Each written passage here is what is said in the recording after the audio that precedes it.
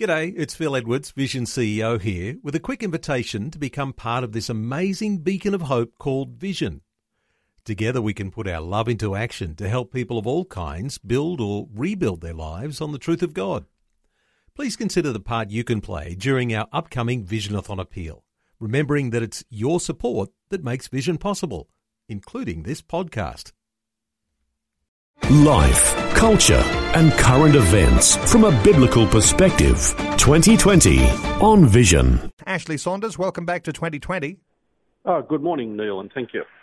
Well, Ashley, you would have sat up like everybody did on Tuesday night, watching the Treasurer deliver the budget, and you would have seen all of the adulation that's around it, and the way that Malcolm Turnbull's been considered a fixer and fixing up a lot of the mess from the past, and a lot of people saying that the budget was a wonderful document. What are your thoughts on how the budget is after the dust has begun to settle? I guess there'll always be ups and downs, and there'll always be pluses and minuses. From a Christian perspective, I think it's worth thinking about a few things, or talking about a few things. Firstly, the role of, or the proposal to drug test some welfare recipients. And that's received both some good press and some bad press. And I think from a Christian perspective, we need to ask ourselves, what is the purpose of welfare, and who funds that? And certainly the whole of the nation funds that. And we need to demonstrate care and concern for those who are financially unable to care for themselves, and that's a very good Christian thing to do. At the same time, welfare shouldn't be seen as something that is meant to support a lifestyle, and certainly not to support a destructive lifestyle. And therefore, I come down as a Christian on the side of saying there are some benefits in the idea of hoping to identify whether welfare is being used to support people in negative lifestyles, in destructive lifestyles, maybe even in illegal lifestyles. And if we can pull even a small number of people out of that mire, then I think that's a good thing.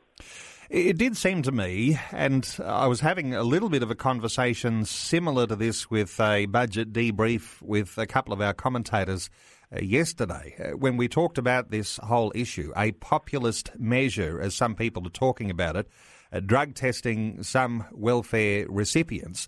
And it did seem that the populist idea came to the fore because there was no link to what sort of help and support might be given to those young people if they do, in fact, come up positive in a drug test.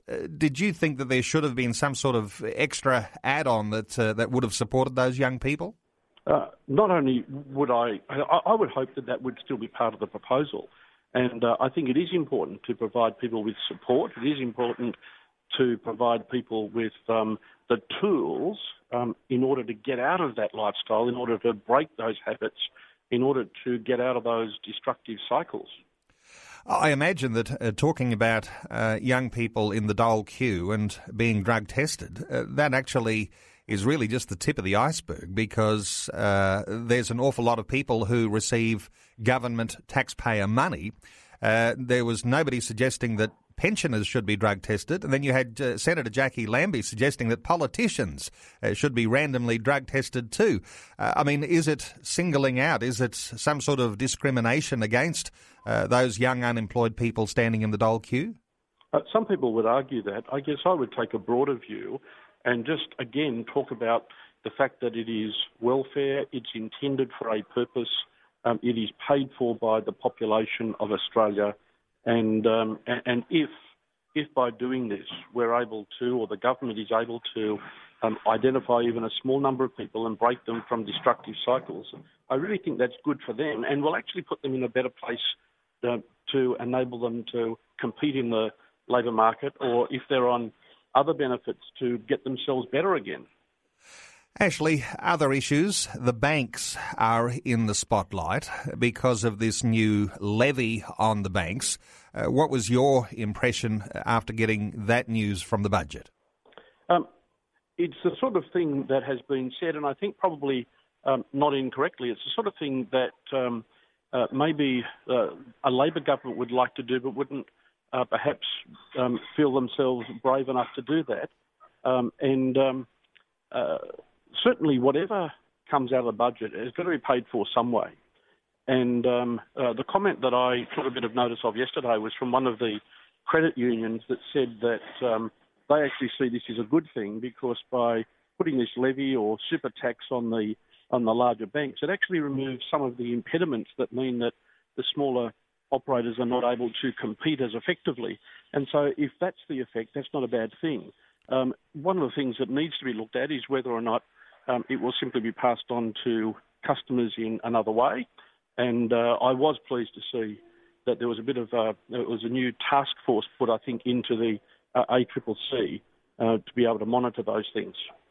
The former Queensland Premier Anna Bligh is fronting the media, and she these days is a spokesperson for the banking industry and saying the banks won't be able to easily absorb the tax, saying that, the cost will be passed through to shareholders and bank customers. And so in some respects, she actually does make a good point that when there is a tax on the banks, it's actually a way that the government may well be trying to draw the banks into line or even attack the banks as maybe seen as a good thing. But it is a stealth way of actually taxing all Australians who use those banks. Yep, and certainly, as I said, whenever there's any proposal, somebody has to pay for it. If it's a spending proposal in the budget, it's got to be paid for in some way. If it's a taxing proposal in the budget, then again, that's paid for by somebody. And where the banks are concerned, there's really only three options, and that is that it's paid for by the customers, it's paid for by the shareholders, or it's simply taken off their net profit for a particular year, which may in fact also mean that it's paid for by the shareholders by way of reduced dividends. So certainly anything that comes through in the budget, someone has to pay for it. One of the things that I found amazing looking at the headlines in the newspapers around the states yesterday was that in this budget that has millions or billions of dollars being spent, almost every state was saying Queensland misses out, South Australia misses out, Western Australia misses out. And one commentator made the point yesterday afternoon that in a fairly large spending budget, every state believes they're missing out. So where's it all going? And then there's the other issue when it comes to taxation, and that is, of course, the rise in the Medicare levy and for the good cause of funding the NDIS, the National Disability Insurance Scheme. What were your thoughts about that idea of increasing that Medicare levy? Because, again, that's another new rising tax, isn't it? It is indeed, and it's for a good purpose. I don't think that there is any serious opposition to the aims of the National Disability Insurance Scheme, and it needs to be fully funded. It was fully funded, as I understand, up to a certain period of time, and then it needed to be fully funded thereafter. And again, it's got to be paid for by somebody in some way. And we all need to recognise that the government doesn't have money, that the government simply has our money. And we entrust the government to use our money in ways that are wise. And in terms of using that money for the NDIS, I think that's a very good use of the money. And I really don't think that there would be much serious opposition to a small rise in the Medicare levy to fund such an important scheme. And I don't think anyone's arguing with that. But Ashley, let me just put you to your thoughts on the idea of just simply raising taxes in the way that seems like a fairly easy thing to do. Oh, we'll just increase the Medicare levy, because earlier governments were looking for creative ways to fund the NDIS and, looking for all sorts of creative ways that there might be different revenue coming from different sources and people wouldn't necessarily notice too much some rising taxation in other areas because they were trying to be creative about it. So is this a masterstroke from the Turnbull government? Or is it that they ran out of creative ways of raising the money by not introducing too much pain, and yet for some this will be quite painful, just adding it to the Medicare levy? So it sounds like the master stroke is just simply, we'll just raise the tax. Everyone will know what we're doing. It might be a master stroke, and it might be a simple way of doing it, and it might be neither of those things. The bigger issue, I think, is how we fund things. You either fund things through savings, or you fund them through particular levies or taxes, or you fund them by debt. So either we pay for it one way or another, or our children pay for it by increased debt. And it is important, I think, to recognise the role of government, and that, as I've said before, they don't actually have funds. They simply have our funds on trust. And so the question, I think, that's appropriate is this the fairest way of making sure that those who have the ability to pay or an ability to pay something make a contribution and making sure that those who don't have as much ability to pay less? That's the real question, and I think that's the focus of where I'd like to see the discussion, to make sure that something is being funded, that it's not being foisted on our children through increased debt, but that mechanism for funding it means that those who have an ability to make a contribution do so, and those who don't.